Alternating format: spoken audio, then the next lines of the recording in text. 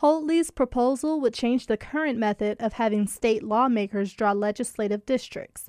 Hoadley says the goal is to remove gerrymandering from the redistricting process. It's important that the people who are going to benefit from the lines that are drawn aren't the same people drawing the lines. Very simply, we say voters should pick their politician, not politicians picking which voters they want in their districts. And the problem with the legislature drawing the lines is that's exactly what happened. The proposed commission would consist of 14 members, 5 Democrats, 5 Republicans, and 4 independents.